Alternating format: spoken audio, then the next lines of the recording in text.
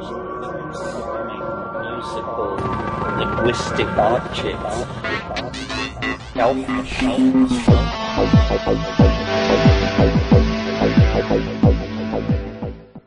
Greetings from Psychedelic Space. This is Lorenzo, and I'm your host here in the Psychedelic Salon. And, well, I've been kind of busy since we were last together here in the salon.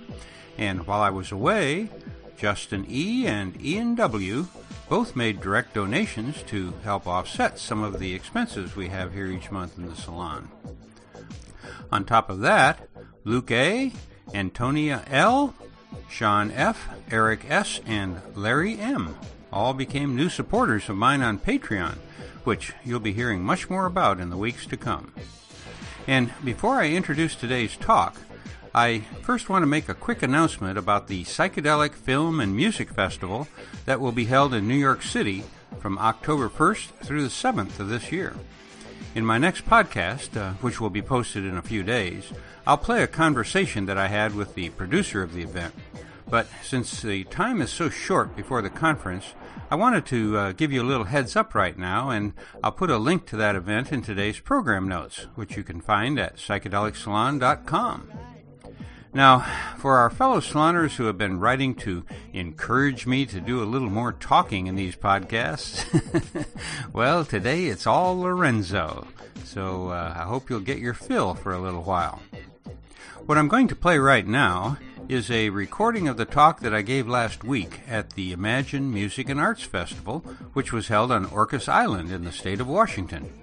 Now, if you've been with us here in the salon for a while, you know that a little over 5 years ago there was a lot of criticism about the fact that most of the speakers at psychedelic conferences were old white men. So I decided to reduce the number of old white men on stage by at least one. And it's now been over 5 years since I've given any talks at all. In fact, I've only left this county one time in the past 5 years. It's been the life of a hermit for me, but no more. A few months ago, my dear friend Darren Leong came to San Diego and stayed with my wife and I for a few days.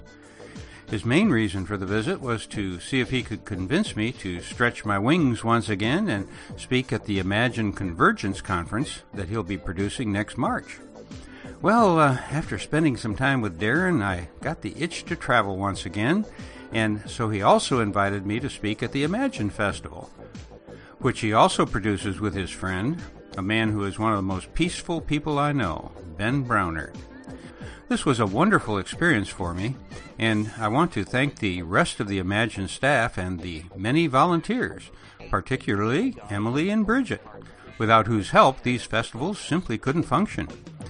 These festivals are a precious resource for our communities, and I appreciate all of the work that goes into putting on an event like this. It was great fun for me to reconnect with some friends who, well, I haven't seen in quite a few years. And one of these longtime friends was Mark Wilbur. I lost touch with Mark after the last Oracle gathering, but I learned that he is now married and has a son.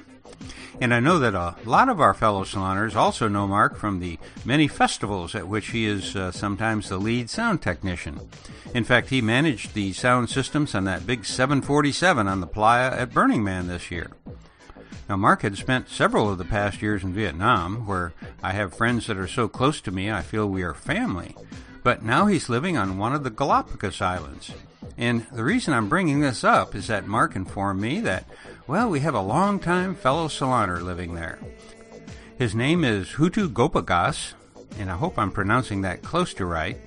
And I think that he may even have a podcast himself. So, Hutu, please send me a link to your podcast, and I'll mention it here in the salon. For many years now, we've had fellow saloners in over 100 countries. But as far as I know, Hutu is the only one who lives on the Galapagos, which for some reason gives me a really good feeling. So thanks for being with us. And now, let me take you to one of the big tents at the Imagine Festival, where I gave my first presentation in 5 years. So let's see if I still remember how to ride this thing. Today we've got Lorenzo Haggerty, who Darren is going to introduce as they go back a little ways. This will be going until 4 o'clock, and we'll pretty much be wrapping things up for the day. Oh, excuse me, I'm sorry. There's a Gene Keys workshop after that with Elijah Parker and Amelie Grace. You may have heard them in the Zavi Dome last night. They're playing again today at Theo. I could say a lot more, but I'm going to stop there, pass it to Darren. He's going to introduce Lorenzo. So glad you're here. Enjoy. All right, hi everyone. Just real quick, my dear friend Lorenzo Haggerty has traveled, from Southern California to come be with us today. He's made a profound impact on my life. We met, 2006, Burning Man. How long was that? 12 years ago at Burning Man? Yeah. And at that event, he was producing something called the Palenque Norte event at Burning Man, and it was featuring some of the most, founders of some of the psychedelic scene. And so Lorenzo runs a podcast called the Psychedelic Salon, which features, all sorts of authors, scientists, thinkers around the field of psychedelics. And the information that I've gotten from that podcast has just informed me on so much stuff, and really has formed my view about how some of these things work and where we're at. And so I just want to say it's been an honor to know you and an honor to have you here. And I guess Lorenzo is going to talk about psychedelics in the age of AI, right? Right. All right. Cool. So thank you so much for being here, and I'll hand this over to Lorenzo. Well, the honor is all of ours to thank Darren and Bridget and all of the volunteers and staff. Without their thousands of hours of work they put into this, we wouldn't all be here today. So thank you all. I really appreciate that. And for Darren especially, I 5 years ago, I was getting a lot of criticism about the old white men up on the stage, and I think they were right, and so I quit. I haven't left San Diego County in 5 years until now. Darren flew down and spent a couple of days with me and wanted me to talk to me about Convergence that's coming up in March, and I got really excited about that. And then I said, gee, you've got me interested again. I think I'd like to go to your festival, and so here I am. So he got me out of my cave. So Darren has kick-started the next phase of my life. And I'm sitting down. I full disclosure here. My daughter says I'm a dusty old fart. When I was born, Franklin Roosevelt wasn't even halfway through his second or third term yet. So I'm 76 years old, and so I feel I can sit down rather than stand up and talk. But what do I have that I can bring here to talk about psychedelics and AI? I don't have anything really that you all don't have, except for one thing. I have a lot more time on my hands because I retired in '99, kind of accidentally. But so I read and I think and I write, and that's what I do. How many people have heard the Psychedelic Salon? Oh, wow, that's more than I thought. Fantastic. And for those that you haven't, I'll give you a real quick, brief bio and congratulations, I guess. I don't know.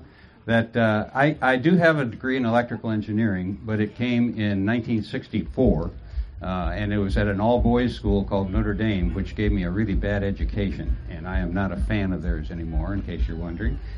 So, but I have that background. I've worked in a lot of technical areas. Then I was a stuntman in the movies. I served in the Navy and was so well into the system, I made it up to the rank of lieutenant commander. Then I practiced law in Houston. Then I started one of the first personal computer companies, and at one point in time we had 3,000 people in 17 states selling personal computers, Amway style. And yeah, I'm kind of embarrassed about that now, but that was back in the early days before IBM was in the business. And when they came in, they crushed us and TI and Commodore and Osborne. We all got crushed out of the business, but it was a great experience, and as a result, I've stayed involved in tech. And then for a number of years, I was the internet evangelist for Verizon Data Services, and they paid me an exorbitant sum of money to travel around the world and convince executives in phone companies that the internet was the next best thing coming along. And that was back in the 90s, before people were really into it. And so I've had that connection with technology. And I've had a connection with psychedelics for a little while, but I was 42 years old before I had my first experience. I hadn't even smoked pot. I'd been to Vietnam and back and all that, but at the time in Texas, people were getting 30 years to life for a single joint, and I would have lost my law license and all that. And fortunately, MDMA was legal at the time, so I tried it. And the night I had my first experience, at the beginning of the experience, I was an Irish Catholic Republican lawyer. And the next morning, I was still Irish. Everything else is now gone. So my friends from back then are convinced that drugs are really bad because look what happened to Lorenzo, And had I not found MDMA, I probably wouldn't be alive right now. It's really been a big thing in my life, but we'll get to that. So let's talk about AI first, because it's something that has been around for a long time, but it's only really making the news a lot now because of the big jumps forward. And like I said, I don't work in the field of AI. I've got a few friends in it. And back in 2000, when I published The Spirit of the Internet, I got invited to join the Global Brain mailing list, in which I am just a lurker, because these are PhD level people around the world that are working on artificial intelligence and have for a long time. And so I've been following their discussions of things like how do we how do we program emotions into these machines and all. But let's back away from thinking of AI, artificial intelligence, as little bitty beings or something like that. It's code. It's an algorithm. That's all it is. Now, some of them have gotten really super powerful because they are writing their own code. They are just like you and I trying to improve ourselves. Well, the AIs try to improve themselves. And so a lot of that code has gotten out of the hands of humans. But it's done some amazing things. We've all read the fear stories about killer robots. Well, I read about a killer robot a week or so ago that is really a pretty good deal. It's over in the Great Barrier Reef, and there's an invasive species of fish coming in there. So they have programmed these robots with AI to identify that type of fish and kill it. And so they're getting rid of this invasive species with killer robots. So that's one good thing that's happening.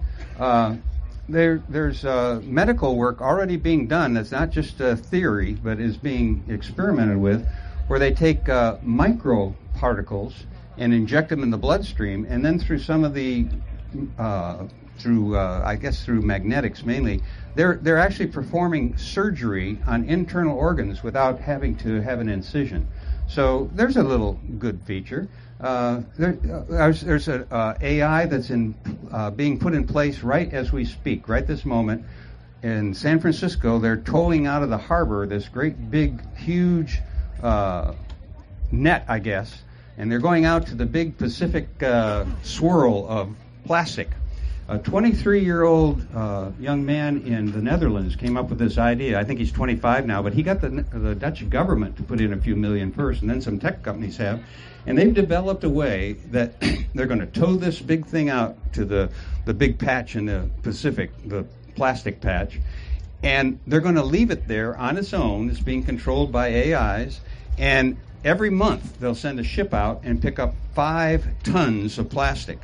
And this is the first of 60 of these that's being planned. Again, so there's some good things coming from AI. And we've got to recognize that technology is just how we apply it. Technology itself is morally neutral. Now, when I started, thinking about AI a few years ago, I thought, well, it can help humans, assist us, but there's some things AI can't do, the arts. Well, I came across this book earlier this year it was called Homo Deus. And it was written by the guy that wrote Sapien. I know some of you have read that. And the book is basically about algorithms, which is AI. And he talks about AI.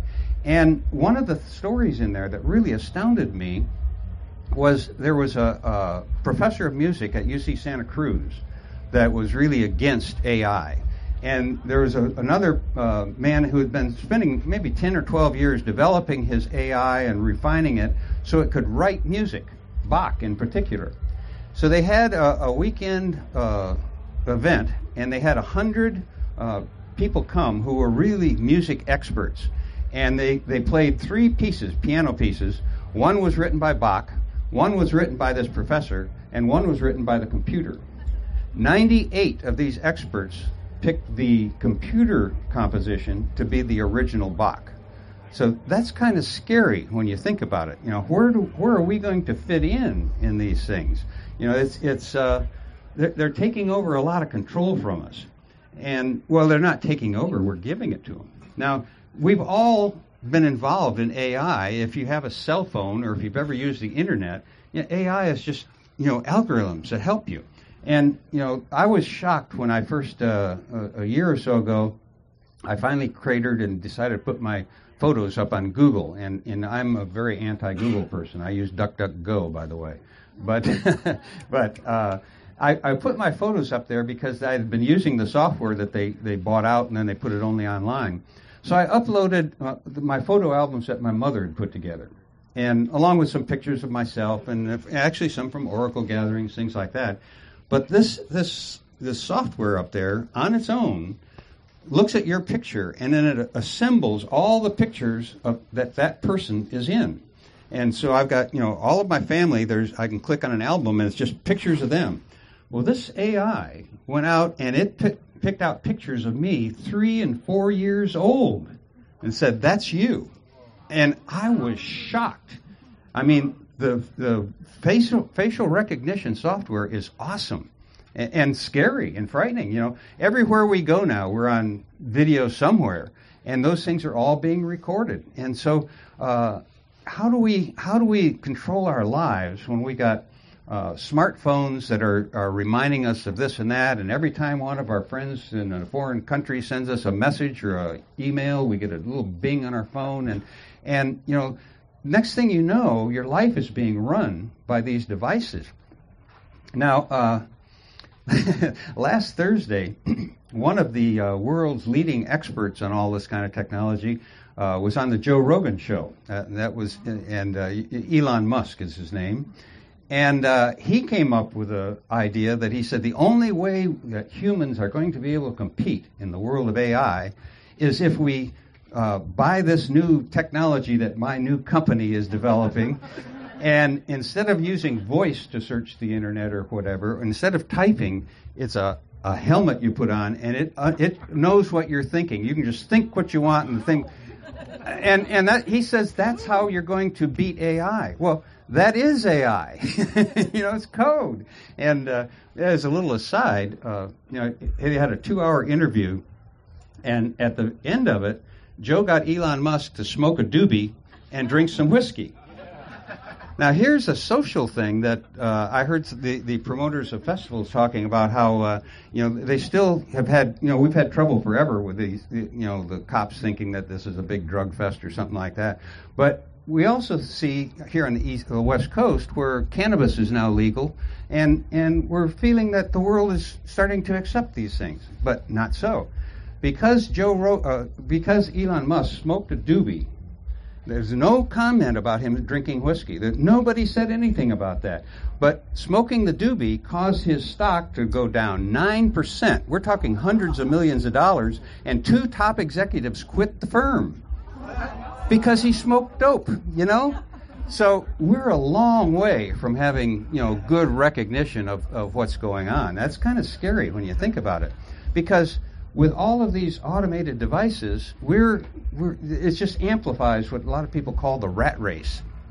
And, I don't think that's a good term because I've never seen more than 2 or 3 rats at one place at one time, and they don't seem to be racing, To me, what we're getting ourselves involved in is more like an ant colony, and in the hive mind. And when I was young, I grew up in the outskirts of Chicago in a small town, and back then it was a whole different world. I'm not saying it was better. I wouldn't go back to it for anything. But on weekends, I'd say, "Oh, what can I do?" My mother would pack me a sack lunch, so get on your bike and ride to the park, which is about a mile away, and get home by dark. And I didn't have a watch or anything, and so I'd go spend the whole day out at the park. And we lived in a place where I didn't have any playmates or anything, so I was pretty much on my own all the time. And one of the things that really I spent hours and hours doing in the park is watching ants. Because, if you find a ant colony and you watch them, after a while, you can see the patterns, and it's really fascinating. And if you don't think it is, why do they sell millions of dollars of ant farms every Christmas in the toy stores? It's fun to watch ants. But what I noticed after a while is you'd see all these ants busily going places and doing their thing and carrying little pieces of plants and whatever. But every once in a while you see one or two ants just kind of off to the side. And at first I thought, they're old and tired, they're going to die. But 20 minutes, a half hour later, all of a sudden they go back and join it again. And I thought, what's going on? And I'm sure, we've all seen the documentaries in Africa, the big colonies, where all of a sudden the entire colony will up and move to a different location. How did they know where to go? Well, these little, I think, psychedelic ants are breaking their hive mind and moving off to the side and thinking about things and say, our hive isn't in the best location. We could have a lot better place over here. And so these psychedelic ants, and I know if you're the botanist around or biologist, you're going to use like fingernails on a blackboard, but but that's the metaphor I started using with these ants, the little psychedelic ants. They broke out somehow of their hive mind to look at a bigger picture. And that's what I'm suggesting we can do with psychedelics. Now, when I talk about psychedelics, that's really such a broad topic because, let me give you a little bit of my history, I guess. I hadn't done any substance at all till I was 42. I'm only doing MDMA. A year later, I finally had my first cannabis. And all that time, a guy had given me some window pane acid. And I've been carrying it around for over a year because I was scared to death. It's going to ruin my chromosomes. I'm going to go crazy. And actually, before my first trip, I had the woman who was my wife then. I said, I'm going to do this acid, and I may never come back. I may be completely crazy. It may, and she was not excited about it, she was excited, but not in the way I wanted. But I really thought there was a good chance that I would lose my mind because I had bought into all that stuff. Well, instead it changed my mind. It didn't lose my mind. So I from there on out, I did mushrooms, I did psychedelics, and I was like Mikey. There was a crowd I was in Dallas that would come up with these new substances and say, hey, try this. I said, what is it? I don't know, try it. And so I was trying all this stuff, and I came across something that was just awesome, just amazing. I've never had anything like it. And so I found out about Sasha Shulgin. So I wrote to him out of the blue. Sasha Shulgin, I think I had his street name, but not address. And he wrote back to me. And we started correspondence. We finally kind of figured out what it was I had. But that started my connection with this community, although by the time I got to Florida, I only knew one other person my age who was doing psychedelics. I was buying pot from my son. but I just thought I was at the end of the road. And then it was in 94, there was a magazine that was out at the time called Mondo 2000. Have any of you seen Mondo 2000? Yeah. It was an amazing magazine. And in 94, there was an article where Zandor, who was one of the real characters in Mondo, Zandor did a big interview with this guy named Terence McKenna. Well, here I am. It's 1994. I'd never heard of Terence McKenna before. And he was talking about a thing called DMT. Now, I'd never heard of DMT. Well, now I've got a podcast with 270-some Terence McKenna talks on it. So, I finally got into him. But I didn't do anything about that until 4 years later, in the summer of 98, Terence was giving a workshop up at Omega Institute. I went up to that. One of the first conversations I had with me, he said, oh, you need to go to Palenque. Well, the Palenque conference was something that, you can see it changed my life because I met my wife there, and less than a year later we were married. So these conferences have a lot of potential for things that you don't expect when you go to them. But from there on, I moved out to the West Coast. My wife was the research assistant for Dr. Grove, who did the psilocybin end-of-life study at Harvard UCLA. And so I got to see that study from the inside, but at the same time, I was doing my own psychedelic research because I got involved with a group of people, and this is before 9/11, and every other week we would get a little packet of white powder in the mail. As you know, after 9/11, you didn't want to be sending white powder around anywhere, so that little thing ended. But for a couple years, we were working through the indexes of Sasha Shulgin's P-call and T-call and trying all of these substances. And, in the year 2000, from the first 6 months of it, I was doing the final draft of my book, The Spirit of the Internet, and I was microdosing. So I'd microdose Monday, Tuesday, Wednesday, and Thursday. I'd take Friday off so that on Saturday I could try these new chemicals. I'd clear my brain and then go back to it on Monday. So, I did that for quite a while. But I have experimented with all kinds of things. I've done a lot of different things.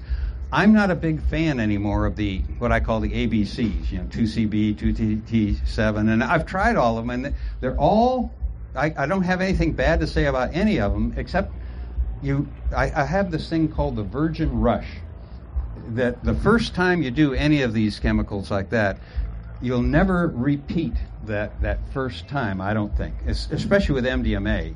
If you have somebody that you think would benefit from it, make sure that they don't go to a festival and dance all night with it first time. I've done that, and I love it, and I think it's great. But the first time you use it, you should do it in a small situation with 3 or 4 close friends and really see what the power of it is. So when I'm talking about psychedelics today, I'm really only talking about 3 different things: LSD, psilocybin, and ayahuasca. And I have found over the years that my take on those 3 things is very similar to most other people, in that LSD, for me, puts me in a mind state that's kind of what I'd call mechanical. I can write code on it, I can write books, I edit books and write books, and I can do a lot of sort of mechanical type things on LSD. Mushrooms give me a real cosmic perspective, and I get into the universal things. Ayahuasca, however, that's the earth medicine for me. I've spoken to over hundreds of people that have done ayahuasca, and I haven't found a single one that didn't come back from that journey very environmentally aware and ecologically sound. It really does bring you back to earth. It's definitely an earth medicine. So when I talk about, how can psychedelics help us counter AI? How can we get our minds in charge? Because the word psychedelic simply means mind manifesting, and it means our human mind, and not the AIs, not the computer mind. So I'm thinking about some of these things, and then we all talk about expanding our consciousness, expanding our mind, and I'm kind of a geeky literal guy. And I kept thinking, well, how can I expand my mind? My skull is keeping it inside there. Well, how can it get bigger? I've got a big head already. But one of the things that I guess I backed into this because back in the early 80s, there still is a thing called Comdex in Las Vegas, which is a huge computer festival. Well, I was at the very first one. I was at the first several, but at the very first one, that's the time that the MGM Grand Hotel caught fire, and I was actually booked into it, and they overbooked and put me across the street, and so I had that whole tragedy watching people jump out of the building and everything. It was a really interesting conference in that that was the very beginning of, it was the first big personal computer conference, and networking personal computers was just kind of airy fairy stuff. But as a result of that tragedy, we put together a huge network of these personal computers. It was the first big personal computer network to help people find relatives and who was lost and stuff like that. But the big thing for me at that conference, one of my friends at the time had one of the first mini computer companies, and those were the mini computers were huge, big boxes that cost tens of thousands of dollars that had a fraction of the power of in your phone right now, but that's how we started. And this guy had this thing, I can't remember the actual numbers, but it came with a certain amount of memory, but if you wanted to double the memory, you had to pay a couple $1,000s, and they would send a technician out to your place of business who would install the new memory, so-called.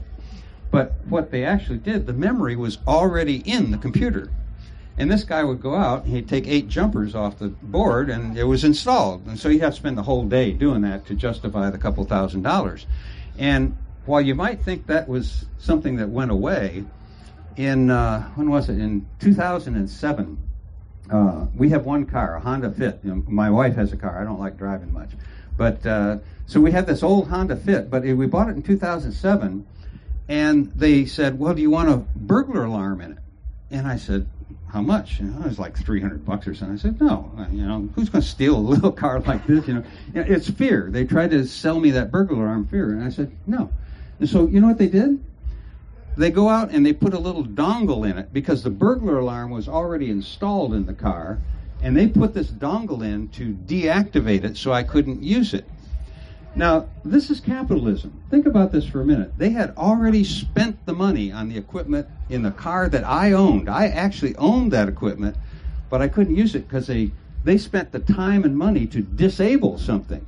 And the reason that they could do that is because marketing showed them that they could scare most people into buying the burglar alarm and get the extra couple $100 for the car. And by disabling it, they spent a little money to do that, but overall they made money. But that's capitalism. That's not taking care of the people who are buying your product. That's taking care of your shareholders and your own selves. So anyhow, that leads me to getting back to psychedelics. So here's what I think happens when you take these various psychedelics. We've all heard the thing that you only use 10% of your brain or something. And I think that has been disproven lately. I think that that old wives' tale. But let's say that we're not using all our brain all the time, because we're not. And if you think about it, most of the stuff in our brain is there to preserve our lives, to help us feed and clothe and shelter, and it's survival mechanisms that are in the brain. And I think that when you take a psychedelic, what it does is it dissolves some of those filters that are keeping things out. So you don't really expand your consciousness so much as you dissolve the filters that are keeping you from using all of your consciousness. At least that's the metaphor that I use myself so that I can kind of deal with these things. So if you want to take some psychedelics, you learn what ones to take for what your situation is at the time. What do you want to dissolve in your brain? What fear filters are in your brain that you want to dissolve so that you can get at this problem or that problem? And it gets you into the habit of thinking, do I really want to do this, or is this right? And that's one of the actually good things about the internet that people have seemed to have forgotten, is you should never trust anything that you read on the internet. That old cartoon about nobody knows you're a dog on the internet? That's true. The internet is not a place to trust things. And I tell my podcast audience, the old thing, think for yourself and question authority, and make sure that I'm in that category. I'm part of the authority you should question. That people need to be taking control of their own lives and not letting these devices that are so convenient and so helpful take over our lives. So I think that if we can manifest things, we're going to be able to better deal with what's going on. There's a video out on YouTube called Hyper-Normalization, and it's about the word comes from the time that the Soviet Union was breaking up over in Russia, and the things got so weird that nobody, 10 years or 5 years before, nobody would have believed that could happen, but it became normal. Now let me ask you, if it had been documented that Barack Obama or George Bush or Clinton or any of them, if it had been documented and accurately documented that he told 15 lies every day he's been in office, which is the record that President Bonespurs is at, what would we have done and yet now we're accepting it.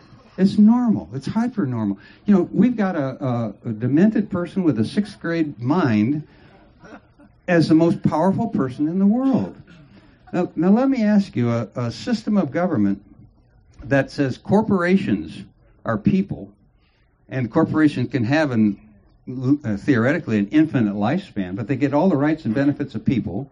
And then that same system says the very best leader we can find for you is this Bonespurs guy. Well, I think that's a broken system. I just don't see how that system is a good system. So what we could do is say, let's get the 100 richest white men in this country to write us a new constitution. Now, how many of us would go along with that, you think? Well, our founding fathers were the 100 richest white men in the country who didn't let women vote and actually originally only wanted people who owned property to vote. The first draft of the Declaration of Independence that Jefferson wrote said the pursuit of life, liberty, and property.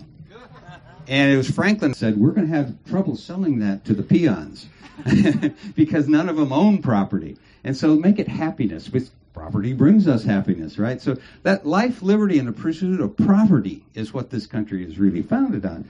So I think there's some serious problems with this country. And I don't think, I mean, everybody knows that. But this is just one little symptom. You know, look at the Mideast. Over 4 million people are displaced in the last few years. That's unbelievable. And you're thinking about these children who are in this situation. My goodness, you know, the amount of PTSD in the world is just climbing exponentially. And so that's one of the things I think that the MAPS work with Rick Doblin is so important, because I can personally attest to the fact that MDMA has helped me and some of my friends deal with some of the issues that we had. You know, I'm a Vietnam vet, and actually one of the beauties of these festivals is this morning I met Eddie, who is an Iraqi vet. And we never would have crossed paths. He didn't know about the Psychedelics a lot, but we got talking. Now, we're both veterans of different wars, different generations, and our experiences were exactly the same. And we've come to the same conclusions. So I think one of the important things about festivals is that, well, you know, you can't hug anybody on the internet, for one thing. But the other, and email, you never get an email with a scented little perfume like I used to get in college. You know, you get a letter in your mailbox in college and had perfume on it, you made your whole day. Until they get perfume on email, it's just not going to be the same. But some of the problems that you were seeing with artificial intelligence and what it's doing to children in this environment we're in. For example, they talk about how the election was influenced by bots and Facebook and all, and it's code that's influencing people. We've all, I'm sure, been to YouTube, and after you watch a video on YouTube, it suggests something else, unless you've had the presence of mind to click don't suggest things afterwards when you implant them in your, embed them in your website.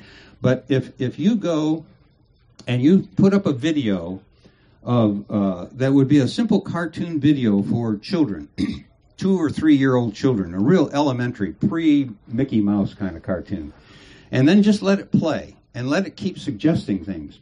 And the way the algorithms are written, that they suggest the next thing based on what you just watched. And the next thing and the next thing. And so you're watching things all of a sudden that are getting farther and farther away from the original thing. And on average, if you let that children's video play out through 12 iterations, you'll get to see Mickey Mouse beating off. So you better watch your kids on YouTube, you know, because these AIs are giving suggestions. And the same with, you know, I pity you that are still hooked into Facebook, because I think that's a horrible, horrible thing. And the reason I think that is quite a few years ago, I guess maybe 12 years ago, when Facebook was still fairly new, my youngest son had about 300 friends. And so he said, oh, you got to join Facebook. I'll get 500 people before you. But he didn't realize I had this podcast, and so I got to 500 real quickly. And so he dropped out of Facebook right away. But I got up to around 3,000 friends. And every morning I was seeing that they were hooking me into videos or to pictures. They're I forget what they call that now, but they would say, he's attached to this photo. Well, I wasn't. I didn't know the people. I didn't know the places. I wasn't happy with some of the events. But here, a folio is being built in my name that he is associated with these pictures and these people and the friends of these people. And all of a sudden, I could see that, there's an image of me that's going to the National Security Agency that I don't agree with. And, so I dropped out of Facebook, and as a result, I'm no longer in touch with a lot of my relatives, that they thought I was crazy anyhow because I got into drugs, but I was at least in touch with them for a while. And for what it's worth now, I don't know if you paid much attention to blockchain, because Bitcoin gets all the press, but the blockchain technology that it's built on is going to change the world. I think blockchain technology is as equally important as a web browser. It's that disruptive a technology. There are new social media platforms coming out on blockchain, and see, the thing is that Facebook is a central location. Twitter is a central location. Blockchain distributes it, and there's a new way that they're coming out, the distributed web. You'll start hearing D-Web pretty soon, and they've raised a bunch of money in a digital currency called I think it's called Filecoin, and if you agree to store somebody's file on your computer, you get paid in Filecoin. And if you want to store yours in that thing, you pay in Filecoin. And so it's an ecology of people who are sharing. But when you put your information into this system, it isn't going to a single server. It's being distributed among 2 or 3 other private computers. And so they're incentivizing people to do it. And another one is Steam. There's a thing called Steam It, and they have Steam as their currency. And it's basically, right now, they only have really 1 or 2 apps. But if you post a blog, you get paid in Steam.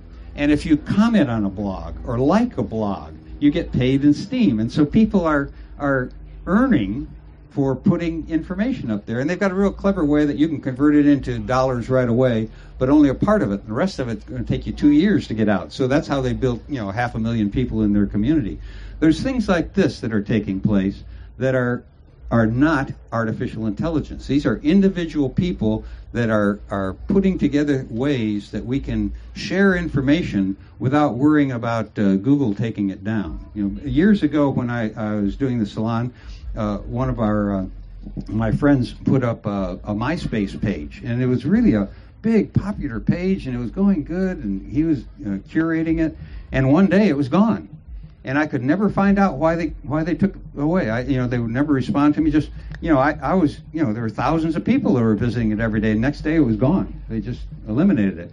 Well, with some of these things, there's DTube that's using Steemit. And so it's a YouTube-like thing. There's not a whole lot of stuff there, but if you have a video that you want to see never go away or not be advertised upon and not be criticized or censored, DTube is a place to put it up there, and it'll be there forever. So think about that, too, because it's going to be hard to get some of these things out of it.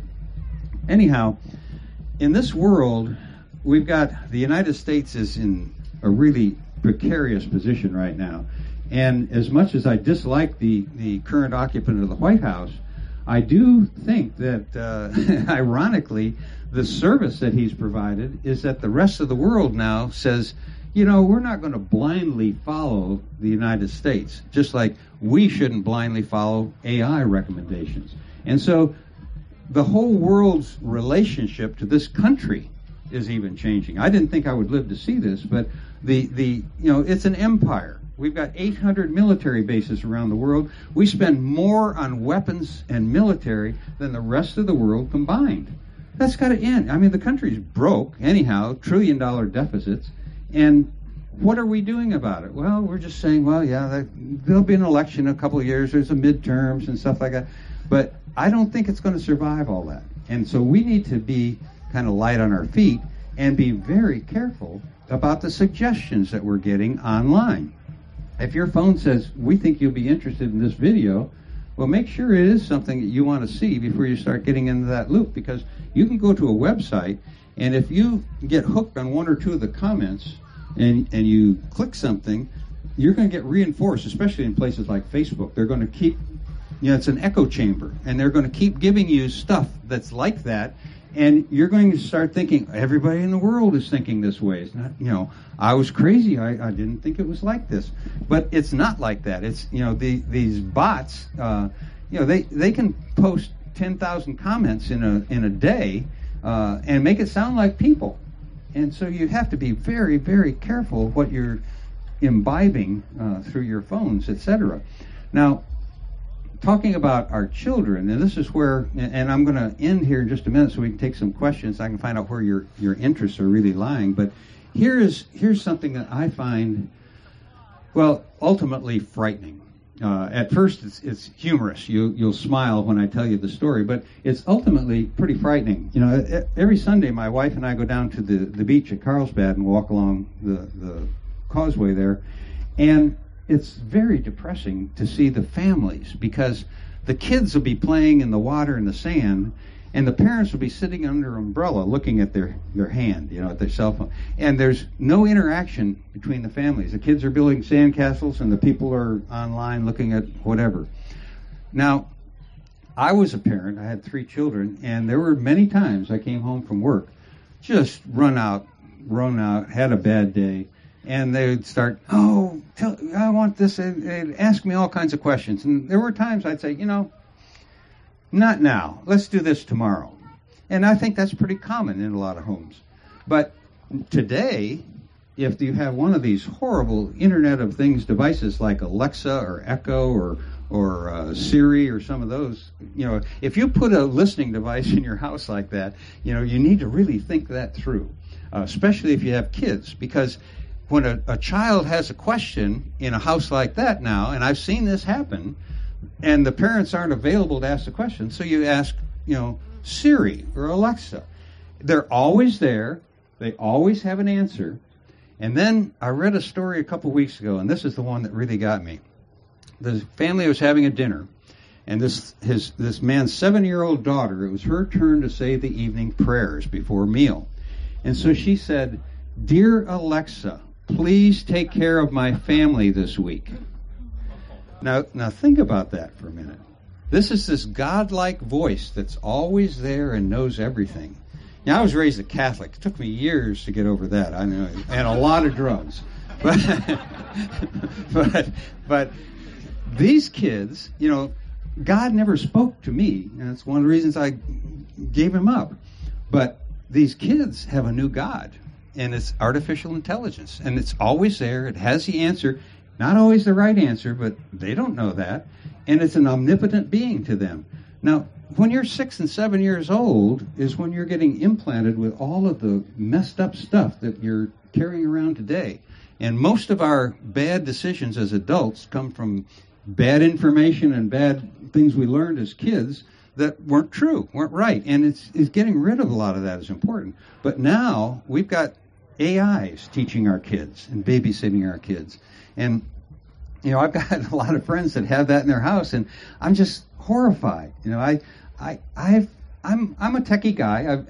I had a personal computer company before IBM did, and I was an internet evangelist, and so I'm not anti-tech.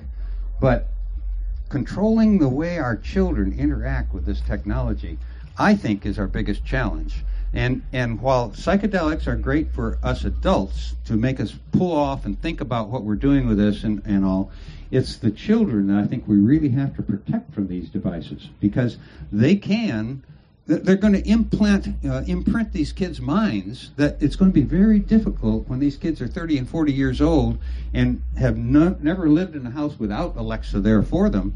It's going to be difficult for them to realize that they're being manipulated by a corporation. Here's another thing about AI. It's code, and the code is learning from itself. They'll write a section of code that is going to be intended to be an artificial intelligence to answer questions like Siri does.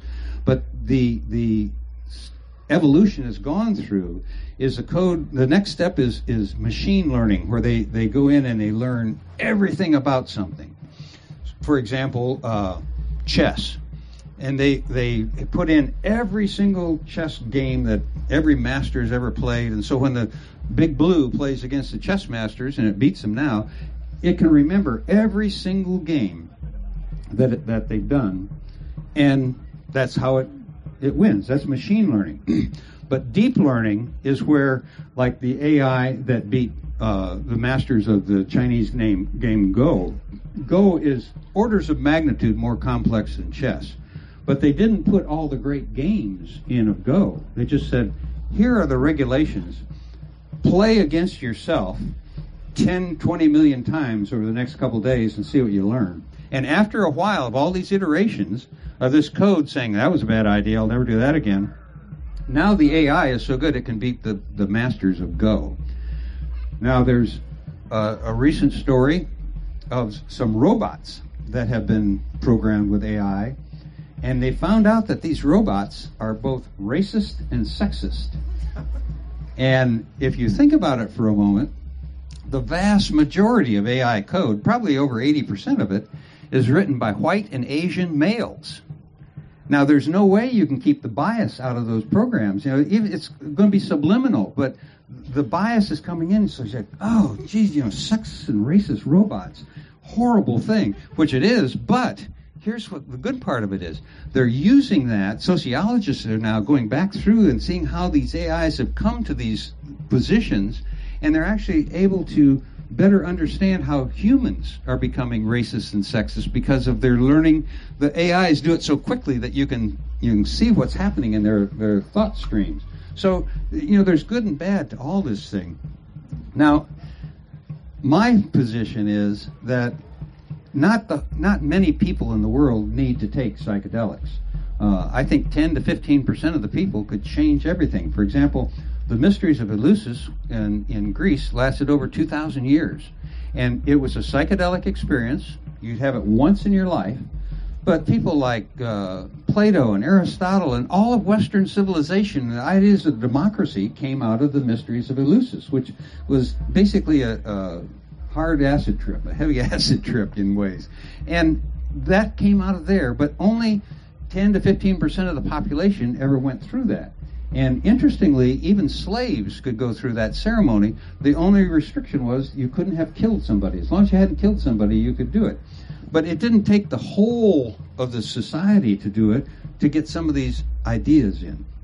So I'm not saying that, you know, everybody should do psychedelics, but the people who are inclined to do that, I would like to see more of a little structure coming to it, because most of us, myself included, start with self-exploration and experimentation and, you know, dancing all night on MDMA and things like that.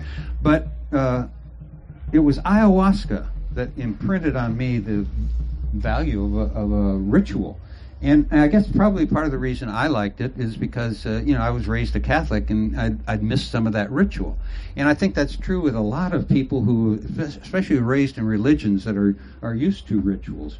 And so if we could, in our little communities, our little theme camps in our own little towns, our small little groups, if 4 times a year, the solstices and equinoxes, we have a guided ceremony, something that takes place that on a regular basis where the community can get together. Start with just 1 or 2 families, 2 or 3 people, but if we get something regular going, spreading it out, those things spread out to your neighbors. And one of the most important things, I think, and I've had 5 years to think about this sitting at home, is these festivals.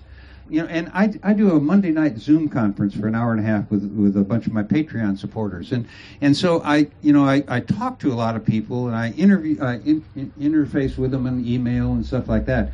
But this festival has really changed my perspective once again, because I had forgotten what it's like to be able to walk around and meet like-minded people and not worry about being a freak.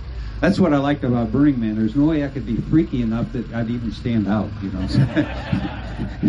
So these festivals are like that. You know, you can be yourself and nobody will think you're a freak because you're not freaky enough, you know. But that I mean, we're all kind of laughing, but we all know what I'm saying. And that's the thing about psychedelics, is that Sasha Shulgin had a scale of 1 to 5 of what a psychedelic trip is like. And a 1 is a little tingle that, you know, hey, something's here. This is really a psychoactive thing I've taken.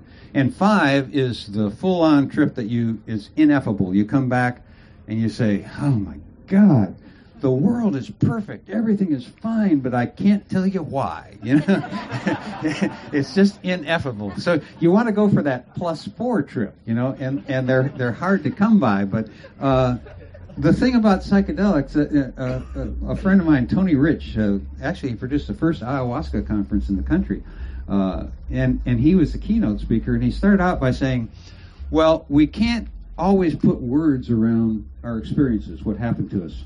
But we do know what we know." And I think that is the important thing there.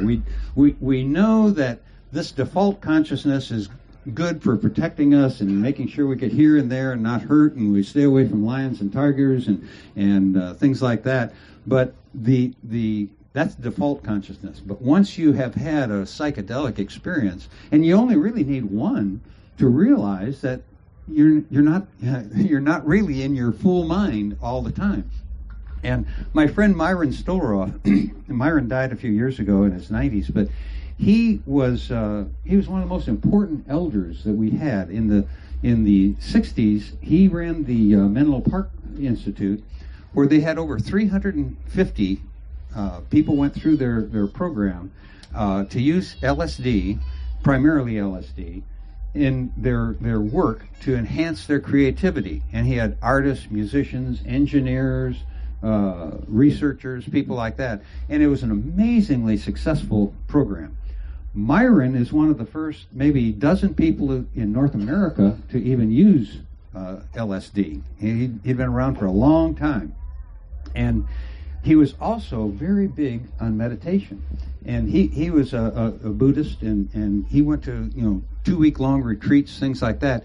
And his practice was trying to get into the psychedelic state purely on the natch, with no medicine, no things like that. And he said he touched it a few times.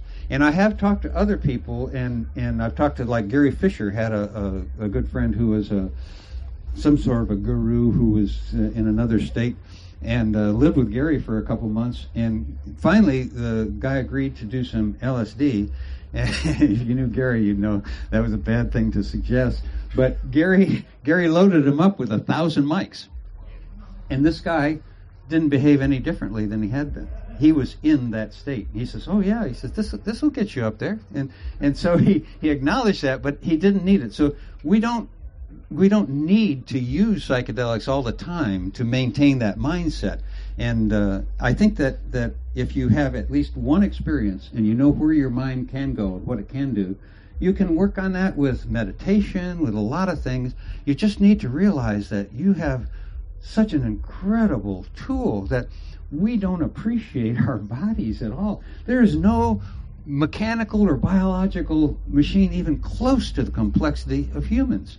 And so, Teilhard de Chardin wrote a book in 1937 called The Phenomena of Man. And he really believed that consciousness comes from complexity, and our brains are so complex.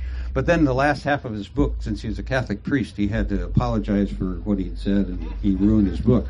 But and there's a lot of debate. Does complexity create consciousness? Well, who knows? But look at the complexity of what's going on in the world right now. That it took over 50 years to get 50 million people using the telephone, and it took 4 years to get people using that same number of people using the internet. And now AI has taken over, and within another year or so, it's going to get even more complex. Right now, there are close to 4 billion people who have a web-enabled phone that can access the internet. Now think about that. The mass of humanity is there. That complexity, is it going to create some sort of a intelligence? But don't kid yourself and think that it's going to be a superhuman thing, because how can you create human-like intelligence in a machine that doesn't have pain, doesn't have to eat, isn't going to die, doesn't know what it's like to be a parent? You'll never get there with a machine. So we have to be pretty careful that we don't turn too many things over to these machines that are running our lives. So the festival circuit is so important, because all of us are going to go home, and unless you're really lucky, you're only going to have 1 or 2 people close to you that will really grok what goes on at these conferences. But your vibe that you take back to the home with you is your neighbors, your friends, your relatives are going to see that something happened to you. I was cold, I was wet, it was raining, a tree fell on the dance floor. It was great. And it's we learn what it is to be human in these situations like this, and we can forget that so easy in this age of machines. And so that's basically my story here. But I'd like to find out from you, and if you can just maybe shout out your question, it would be easier than trying to drag a microphone around. But I'd like to find out what you're more, I've given you the headlines of these things, and I'd be more than happy to go into them in more detail and see what you're thinking. So, anybody have a question? Yeah. Well, thank you. I'm interested in world of quantum computing, timelines, what they're doing with that, and possibly what's playing as far as the Mandela effect. So there's a perfect example of you all knowing a lot more than I do.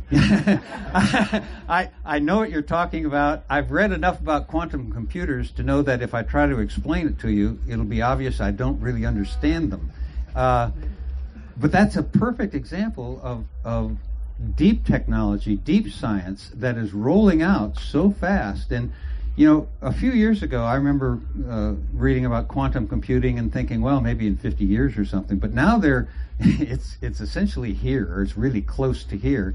And a quantum computer is just a powerful tool that makes our current computers look like PlayStations or something. It's an unbelievably fast and powerful machine that I have no clue how it works. Even though I've read a number of papers about it, I find that I read these things and I understand them, I think, and then when I try to explain it to my wife or somebody, it's pretty obvious that I didn't grok what I was reading. So I'm sorry. All I can say is that that wave is coming, and hopefully there will be psychedelic people who are working on those projects. When I was traveling around for Verizon doing these talks, I discovered that if you said anybody who's taken LSD in the last 12 months is not allowed to come to work for a week, the internet would stop. That's the only way to stop the internet, because it was designed by psychedelic people. Myron Stolaroff, who I said had that clinic, is written up in a book called What the Dormouse Said. And it's about the beginning of the personal computer industry, and about essentially Menlo Park, where you had the Homebrew Computer Club, you had Myron's Clinic, you had Xerox PARC, and something else. There were four people who were really responsible for the world that we're in today as far as personal computers. Myron was one of the four, because almost everybody that was at Xerox PARC and the Homebrew Computer Club went through his clinic and became psychedelic. And psychedelics were, especially acid, was very prevalent during the early days of the computer revolution. So hopefully there are enough people who are not only psychedelic but are conscious and creative and moral, and are going to put kill switches in some of these things. But the technology and science you're talking about is so deep that actually I don't think anybody that's not psychedelic will be able to grok it. So we might be okay. So I'm sorry I couldn't really answer it. Just as far as psychedelics, we are the most advanced technology on this planet. We have a direct connection to source, and the psychedelics do open us up to that energy, and we are the creators in this realm and in this planet. And I just wanted to speak to that. And thank you for everything that you do. But it's the thanks is to all of you, because all of you have spent money and time and energy to get here, and I really appreciate your time being here today for this little talk, because we have to share things with one another. I've been trying to walk around here and talk to as many people as I can and learn what's going on in people's minds, and like it or not, I believe, and it's on one of the websites, either for this festival or for the Convergence, we are the DNA of the future culture of human beings.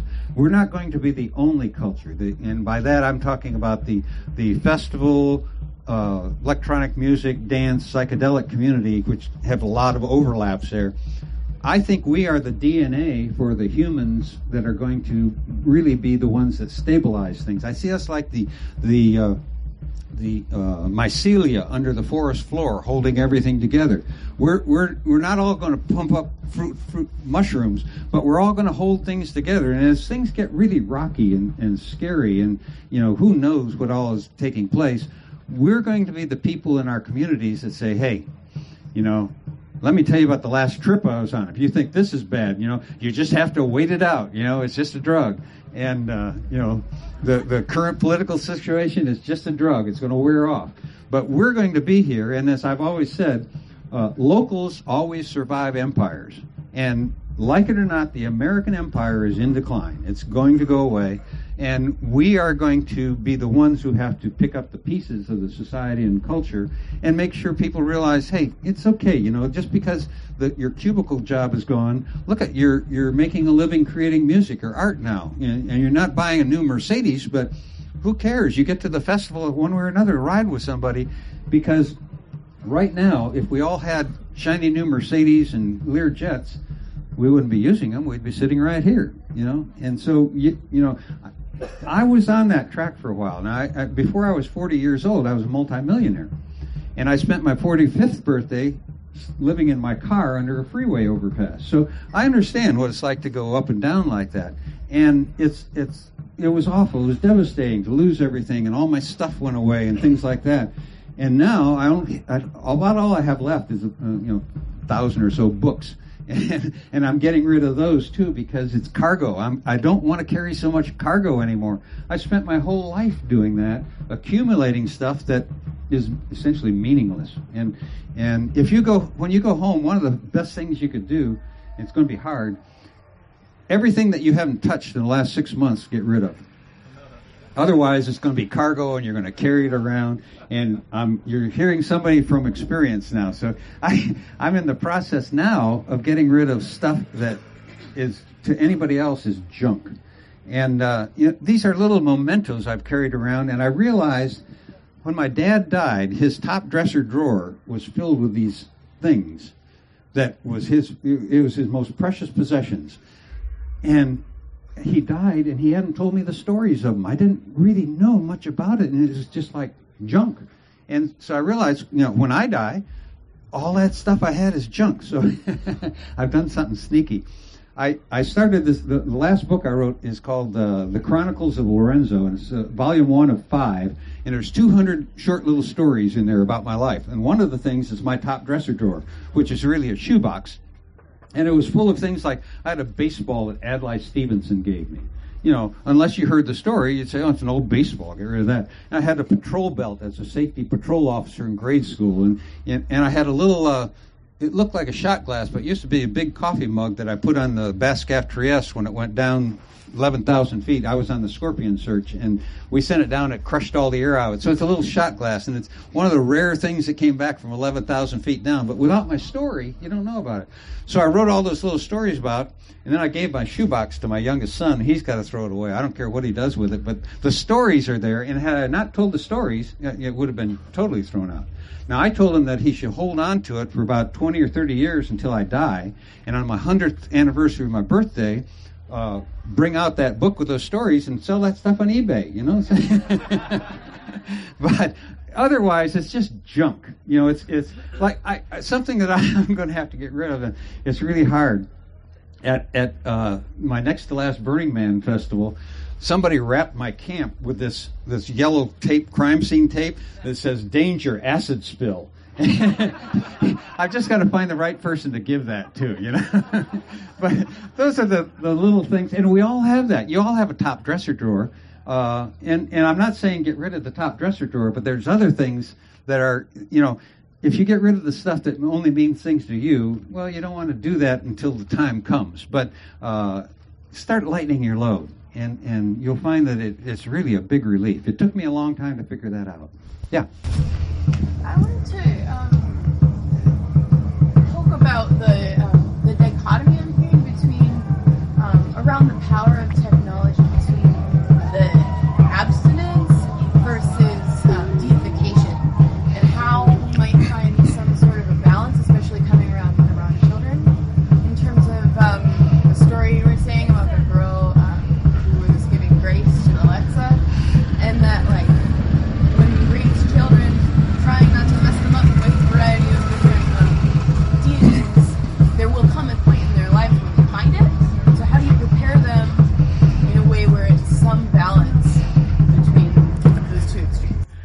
I'll preface this by saying I'm so thankful I'm old enough that I don't have to have that, be faced with it myself. I raised 3 children when it was a lot easier than it is today. And my 3 biological grandchildren are in Florida, and my 2 step-grandchildren are here, and I've been with those 2 girls almost every day of their life because my wife and I provided daycare for them while their parents worked. And so I've spent a lot of time with them as a grandparent, watching them, seeing what their parents say, and trying to add to it. And so their parents are very technologically inclined, the high school principal and like that, but they don't let them look at YouTube unless they're monitoring it. You know, they have certain rules, and you have to really watch the kids nowadays as far as how much screen time they get. Kids are going blind. They're really ruining their eyes with screen time, and definitely set their computers and phones at night to get rid of the blue, the blue shade, get rid of that blue screen, because kids are going to ruin their eyes. So it's no different than regular parenting has ever been, is deciding what's good, what's bad. But you're right. Technology can be demonic or it can be a big aid. And if you think about it, when I was growing up, there was no such thing as a blender. There were mix masters, but we had an ice box. I remember being really depressed when we got our first refrigerator because the Iceman wouldn't come around anymore, and my brother and I couldn't steal ice off the truck in the summer. But that was a form of technology that freed up my mother and my father and my family, so they didn't have to deal with taking the melted ice tray out and stuff like that. Then you get mix masters and blenders and things like those. Get rid of the need for servants, so that poor people who couldn't afford servants, and my family is a family we used to be servants. Well, that got rid of that. Well, now we have all these iPhones and computers, and we have a lot more technology that are acting as servants. And so the thing as a parent, and there's not one size fits all, I don't think. We have to decide in our family what we think is important. And I think it's important to really monitor your children's time on the internet and on technology. But all the schools today, schools are issuing computers to the kids and stuff. So you can't take them away from it all. The abstinence thing, I think, will put your kids at a disadvantage down the road, because they do need to know about all these things.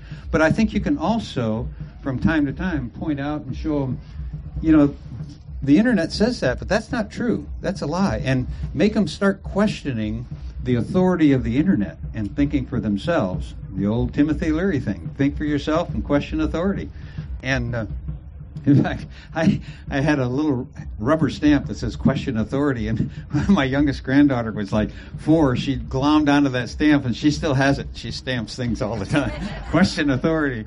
So, I think just, being honest with your kids and telling them that, treating your kids really more like adults than kids. My 13-year-old granddaughter is in 8th grade now, and she's doing things that I didn't learn until my last year in high school. Everybody's, accelerated. So I think that while the kids are not totally mature, they do have a lot more adult in them than we had at that or than I had at that same age. And so I don't have a good answer for you, but I think the best thing is to think for yourself and question authority. Don't buy all the Dr. Spock books. Instinctively, I think you will know better than your doctor or neighbor or whatever. Those things you have to decide for yourself. But I think absence of technology is not a good thing for kids, because they're just going to be at a disadvantage later on. Yeah. And you next. One thing that I've been kind of curious about your take on it is I have seen I have a personal conflict because I work in digital marketing, so I see the backside of Facebook and all the data that they're giving people, selling our data to people, and so I've gone through several times where I deleted my account. At the same time too, that there's a certain part of representation and visibility that's important. Algorithms are out there that with computers, and so I'm just always kind of struggling, do I jump in or do I jump out? I'm also get a little bit concerned over data and any transcripts of trouble for certain types of people. That would be really easy. Well, the best advice I can give is keep struggling. I've got a really close friend who's a writer, and I was giving him a hard time about the internet, and he said, I'd be out of business without the internet. He makes his living selling books and getting interviews and stuff. So there are some good parts of it. I'm not saying it's all bad. And I think some of the new social media that's being put on blockchain that isn't going to be selling your data could be the answer. I think Facebook has shown us something pretty important, that we like to connect and we like to do these things, but it's sucked up so much time from people, and the news feed has really been skewed to keep people into the echo chamber that they start in. So I think social media, as it evolves, could be a very useful thing if you can own your own data. That's the whole thing. And if you have control over it. My complaint was I had no control over who was tagging me in a picture. And so I'm not saying that the concept of Facebook is a bad idea. I participate in Twitter. I have a little Twitter account that I announce my podcast and all. But on the other hand, if you are in the marketing world, you are very well aware of what's happening. And so you can be more conscious of your own data, and then you can start telling your friends about it and saying, you better be careful about saying this and saying that. And over time, I think you'll evolve into a thing. But again, we're in a strange situation right now. Everything is going so rapidly that, I just can't believe. When I was doing my internet thing, I remember there was I was at a dinner one night with, I can see his face, and I think it was the president of Sun Microsystems anyhow, and his big dream was that one day we would get to the point where people would use the internet without realizing, just like electricity. We don't think, oh, I'm using electricity or I'm using the telephone. Well, we get to where you could use the internet, and that was back in the day. You had to dial in and get the tone and everything, and he didn't think that would happen for 30 or 40 years, and 2 years later we were there. So things are happening so rapidly. I guess the best advice is to don't get locked into any strategy. You keep questioning your own strategies because things are changing really quickly. Right back there, yeah. So I just want to give you a little thought nugget to play with and see what comes up from your inspiration. So I'm parroting my partner Nick here. Talk to this one if you have ideas. So thinking about language, how there's different cultures. One of the cultures he was telling me about is a culture that their entire way of orienting is based off of directionality, like it's to the east, or the way that they stand their position, their body positions, this is my western hand, and how that shapes thought. Another culture that doesn't even have a language syntax for talking about hypotheticals, as far as a hypothetical of this could have happened. I could have been under that tree dancing and gotten hit by the tree. There's literally no language syntax in this particular culture. And how we're creating these computer systems that are based off of this collective consciousness, repetitive shared language algorithm, and how that intersects with spirituality practices and the upper palate and the language, which literally, if people don't know, the upper palate is literally a formation of the pituitary is a formation of the brain tissue and the upper palate that merge together, that is the base of tons of our neuroendocrine secretions. And so this whole idea that yogi is about chanting, hitting the upper palate, the keyboard of consciousness, and how that language with artificial intelligence language, with orienting and psychedelics, your ideas. What do you think? I don't know. The thing to keep in mind, I think, is the people who are writing the code for artificial intelligence are mainly English speakers, and there will be Chinese and English are the two main, I think, and Spanish next. And so the people writing the code are already predisposed with the language that they have. Language is a really tricky thing for me. My brother, who died in 2010, was a linguist, and he was fluent in 7 or 8 languages and could read and kind of converse in another dozen. And he trained UN translators at the University of Granada. And he was really against any kind of machine translation, because when they trained UN translators, you had to actually read the newspapers to get the colloquialisms and know what's going on.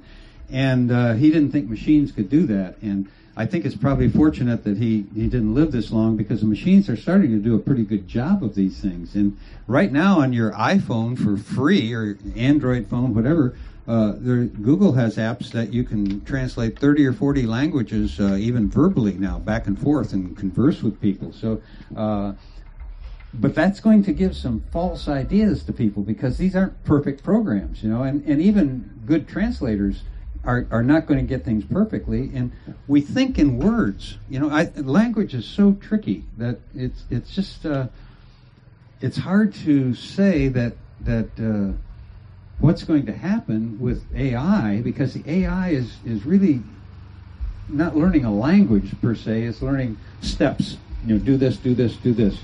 Check this out, and then compare all these things and give me a summary, and then do this and do this. And so they're not really processing language per se. They're processing mathematics ultimately. And of course, mathematics is the universal language. But I think that, well, I don't know. You have given me something to think about. I can't answer that now, but I'll go home and think about that, so for sure. That's interesting. 10 minutes? Okay. Any more questions? Right there. So I've been really enjoyed your talk. Where do women fit in, the female voice in all of this? Well, I did mention my 4 granddaughters, and so I'm very sensitive about that. And the 3 long-term relationships I've had have all been with women who were single parents ahead of time, before then. So I have a... the big thinkers are mentioned have all been... Right, because that's the way it used to be on the psychedelic circuit. And so 5 years ago, that's why I quit coming to these things and talking, because they said, you know, just another old white man up on the stage. And I thought, well, I don't want to contribute to that. What's happened lately, though, in the last maybe 5 to 10 years, is so many more women have come into the scene. And you're right, that my experience has been primarily with these men. But there's I think of her as a young woman, she's in her mid-50s, Shauna Holm, who has done like 26 programs for me now. And she does women's issues. She's a medicine woman, single parent with 2 teenage daughters, and she travels now all over the country giving talks. And so she has interviewed a lot of women that I've put up there in the podcast. And there's 2... What about tech? I'm talking about, I get that. That's going to be, that's a problem outside of my scope of my, you know, the last 2 bosses I had when I was working were both women. And in fact, the best boss I ever had was a black woman, and we're still really good friends. So in the world of tech that I was in the data services end of the thing, I would say probably 40% at least of the executives, in fact, and the coders were women. There was an awful lot of women involved in that. But women are more demure. They don't, you know, get up here and shout out and stuff like that. There are a lot of women in tech, and there's a lot more women managers in tech than there used to be. So I think this is the evolution in psychedelics is because the women's children have grown up, and so they're won't have their kids taken away if they get up on the stage and talk about psychedelics.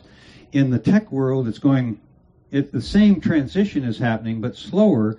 But more and more women are coming into positions where they can hire more women, and I think a lot of companies are more sensitive about it. And of course, you know, I'm really sensitive about it. I've got 1 grandson and 4 granddaughters, so you know, it's something that is an issue. And my youngest granddaughter, she is a granddaughter. She is really geeky like me. The summer before last, we spent the summer taking a typewriter apart. She loves to do stuff like that.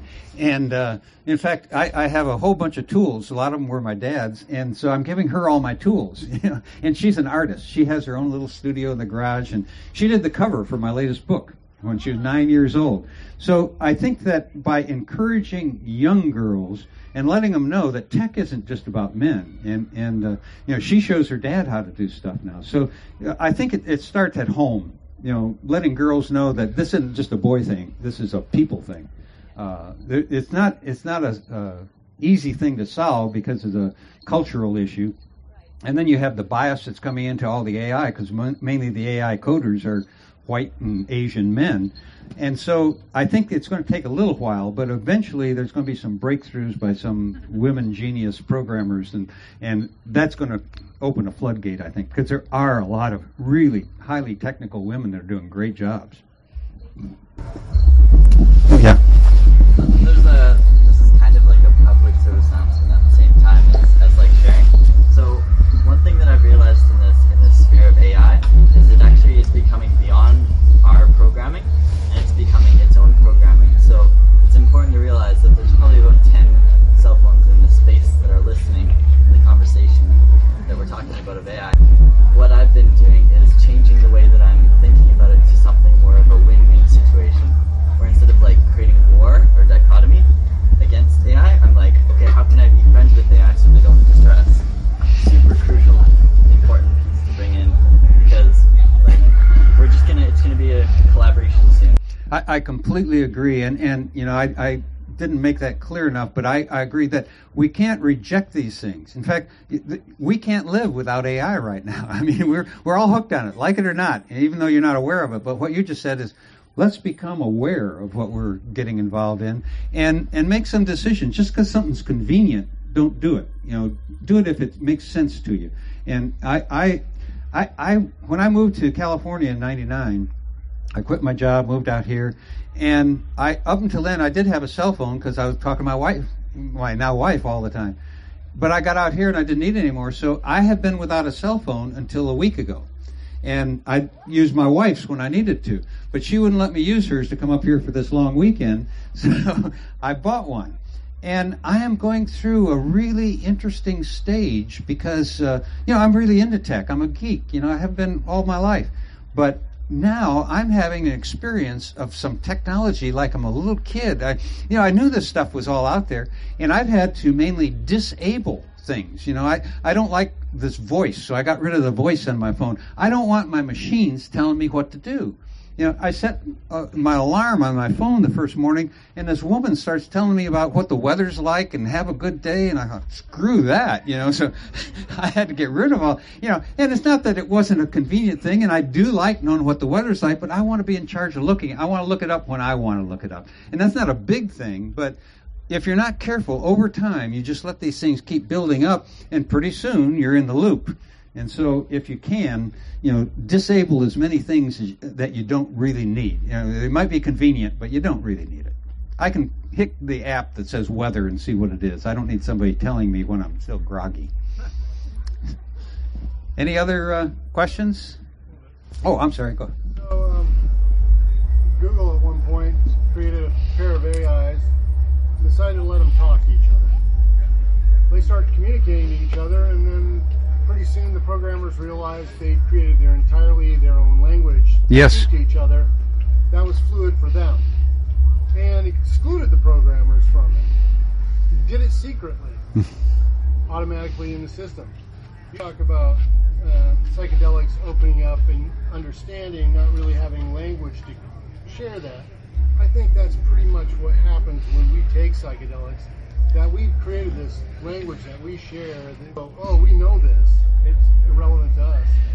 And I'm wondering how, you know, and we're going to see AI go from being like located in 3 or 4 strategic Google servers to it going, hey, I can hide out here in a couple million different singular devices using, like you said, blockchain to network and reattach itself in a secure way, so it knows I'm just talking to this is just part of me. This is just part of me over here. That blockchain allows them to remain in an authentic, singular AI group. It's a little chilling, but it's also kind of interesting to watch.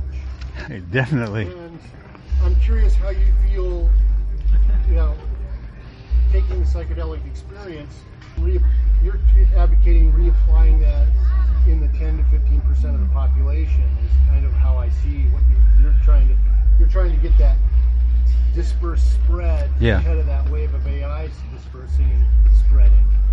And I'm just, you know, trying to, you know, how you're, you know, what do you think the primary, like, best journeys for people to, like, to share. You were talking about doing ayahuasca like 4 times a year and bringing people into that family.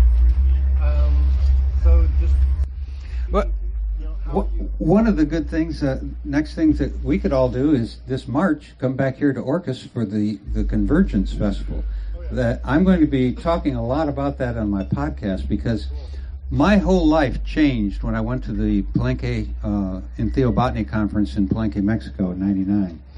And that conference changed everything for me. And that's why I started Palenque Norte lectures at Burning Man, to kind of take that vibe up. But Burning Man's gotten too expensive and too big for me. And so this conference, the Convergence here in Orcas Island in March, is, to me, it's going to be, it's as close to that old Palenque conference as we could make it, because Palenque was good because everybody stayed at the same place, everybody ate at the same place, everybody had meals with the presenters and got to know each other. And most of my close friends in the psychedelic world I met, 20 years ago in Palenque.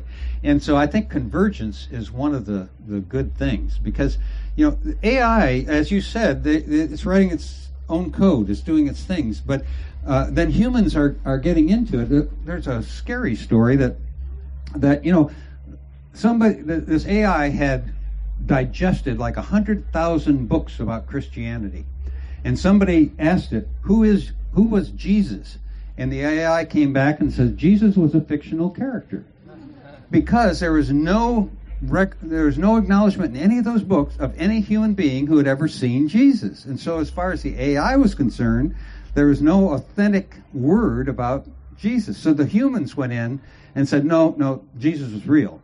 Now, what's that going to do to the AI? Are we going to have to get psychiatrists for these AIs and say, you're teaching it to lie? These are issues that are real world issues people are going to be forced to deal with. And there again, you don't have to be psychedelic to come to a conference or a festival and back out of the world, get rid of your technology for a weekend at least, and reacquaint yourself with yourself. That's what I'm suggesting, I guess. Anybody else? One more here. Yeah, I guess I just wanted to. I heard a certain amount of. A lot of this talk and a lot of people's responses. I feel like there's a lot of uncertainty about what the future holds for AI, and I would just like to echo this idea that it's a relationship, that AI is not just like some computer on some servers. It's like the connection between all of the memory that is freely available to a certain intelligence. And so in thinking about things like social media and how we interact with technology, I think it's so important to think about it as a relationship and think about it how,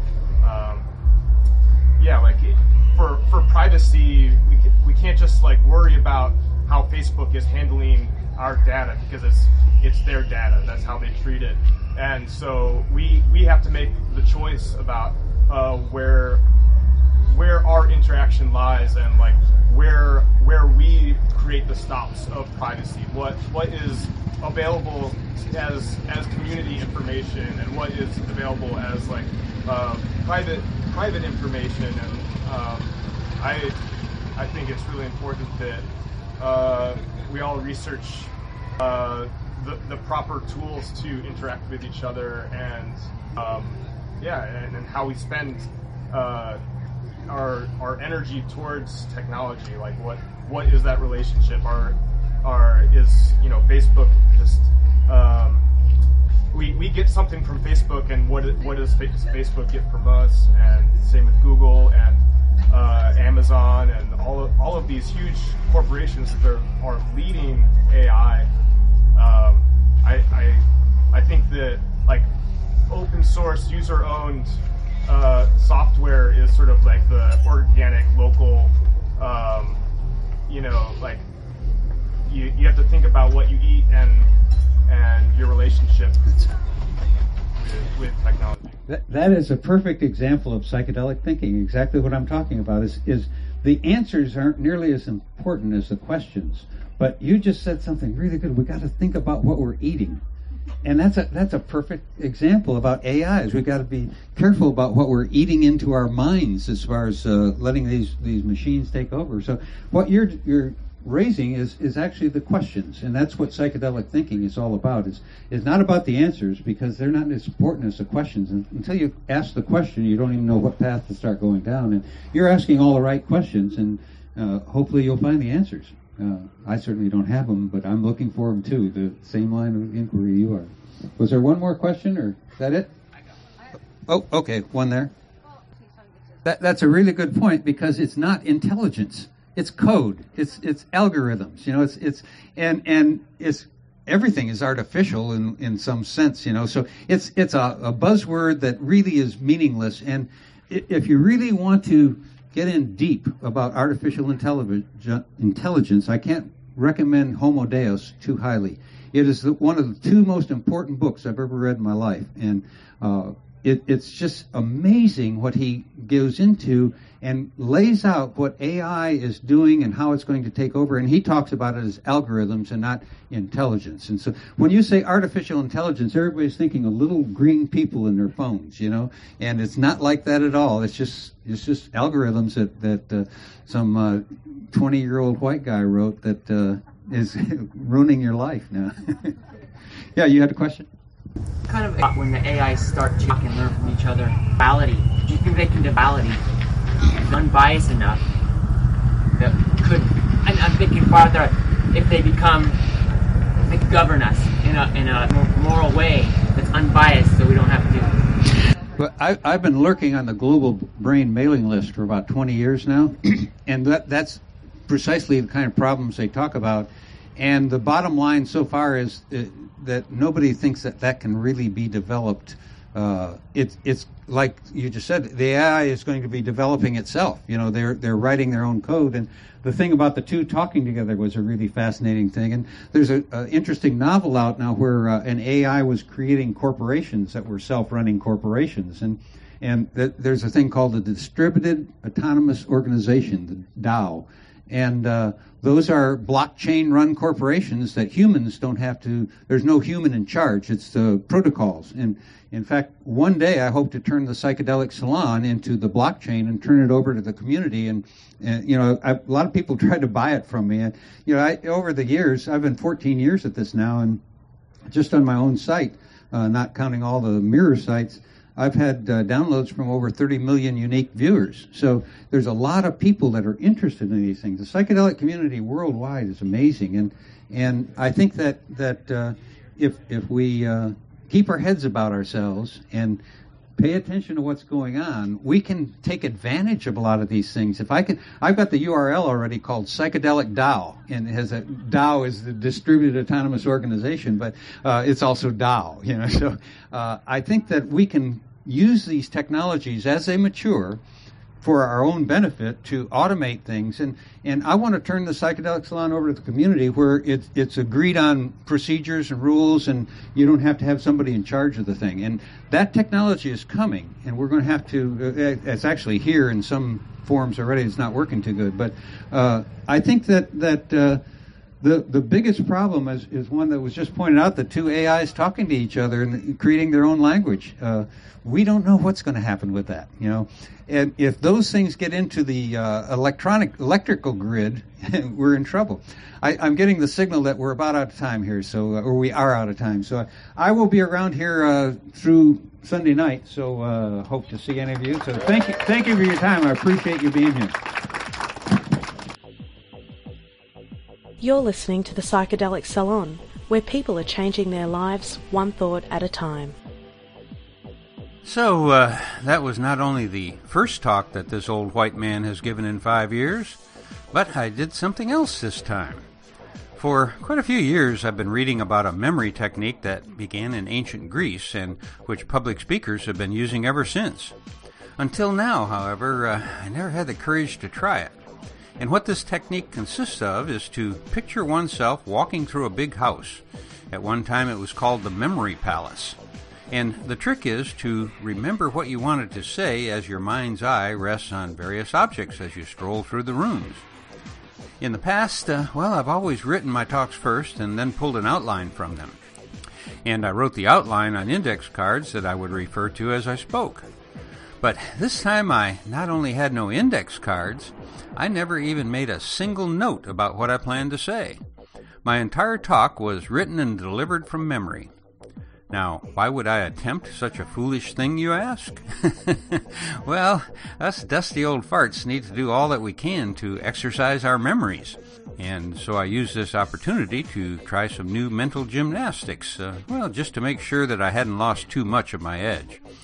And while there were some things that I got a little out of order and a few things that I forgot to say, all in all, I'm ready to try it again. So, hey, thanks for riding along with me.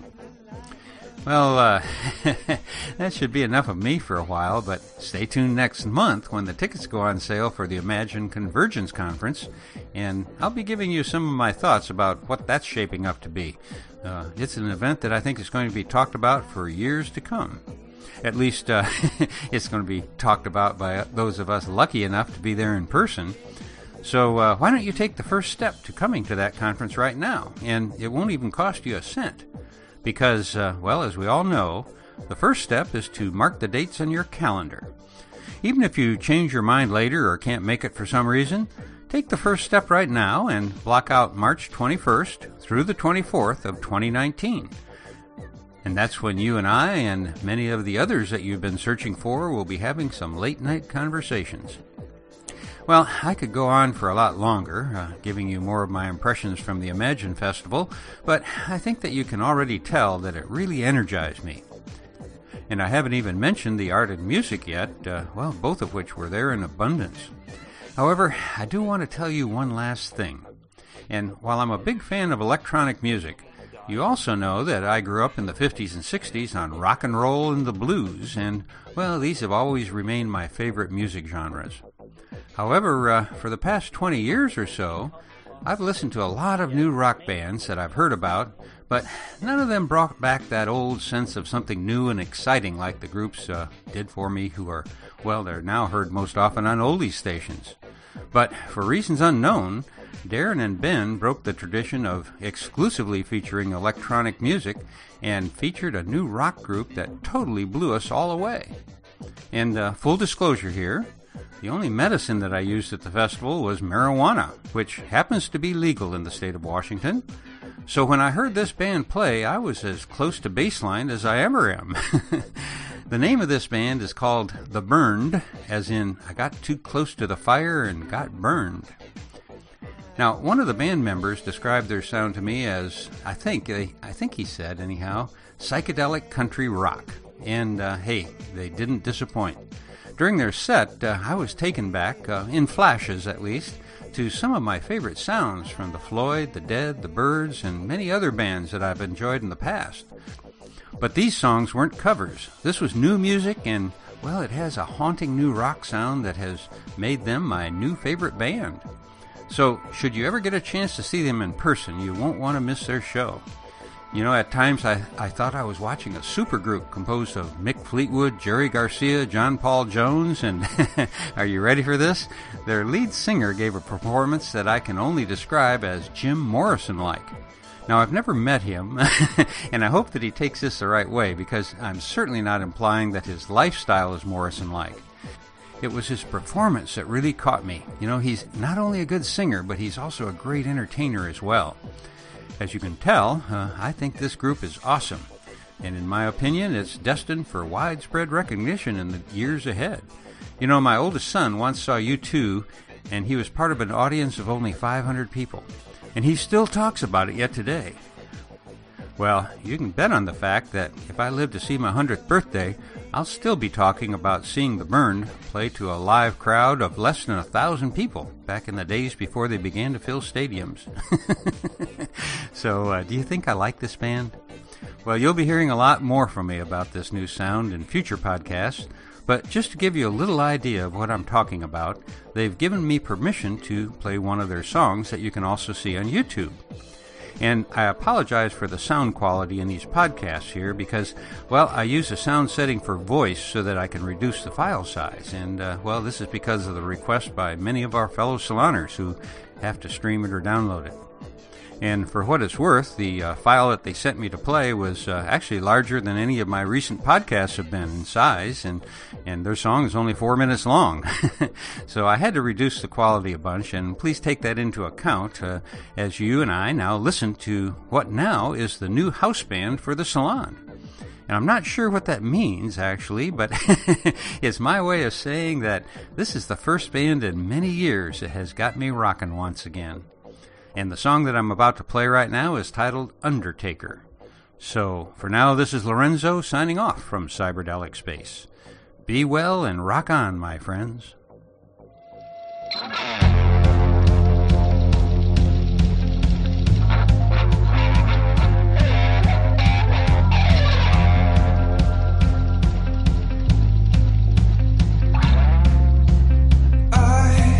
I left you all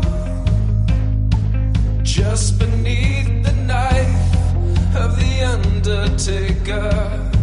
He's hunting me down and killing time with a dull razor, walking the edge of love and loss.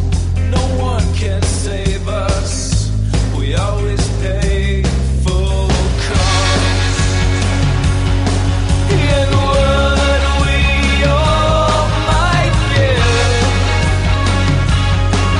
for second chances, repair the damage done, erase the dead. White lights, what time will tell us? It's the ticking of the bomb, just waiting to take you over the edge and straight down to the Undertaker.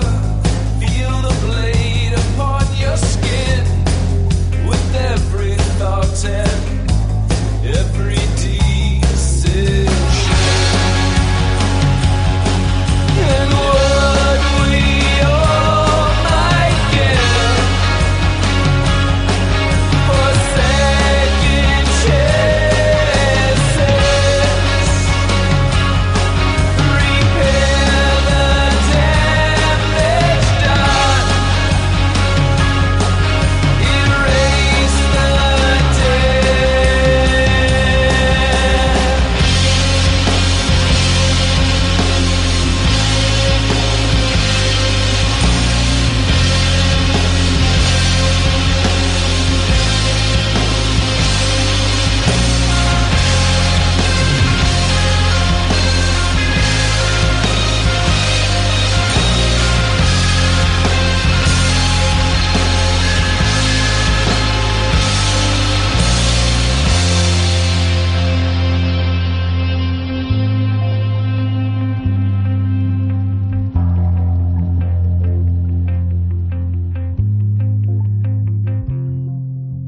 Higher and higher, we're aiming for the sun, chasing ourselves.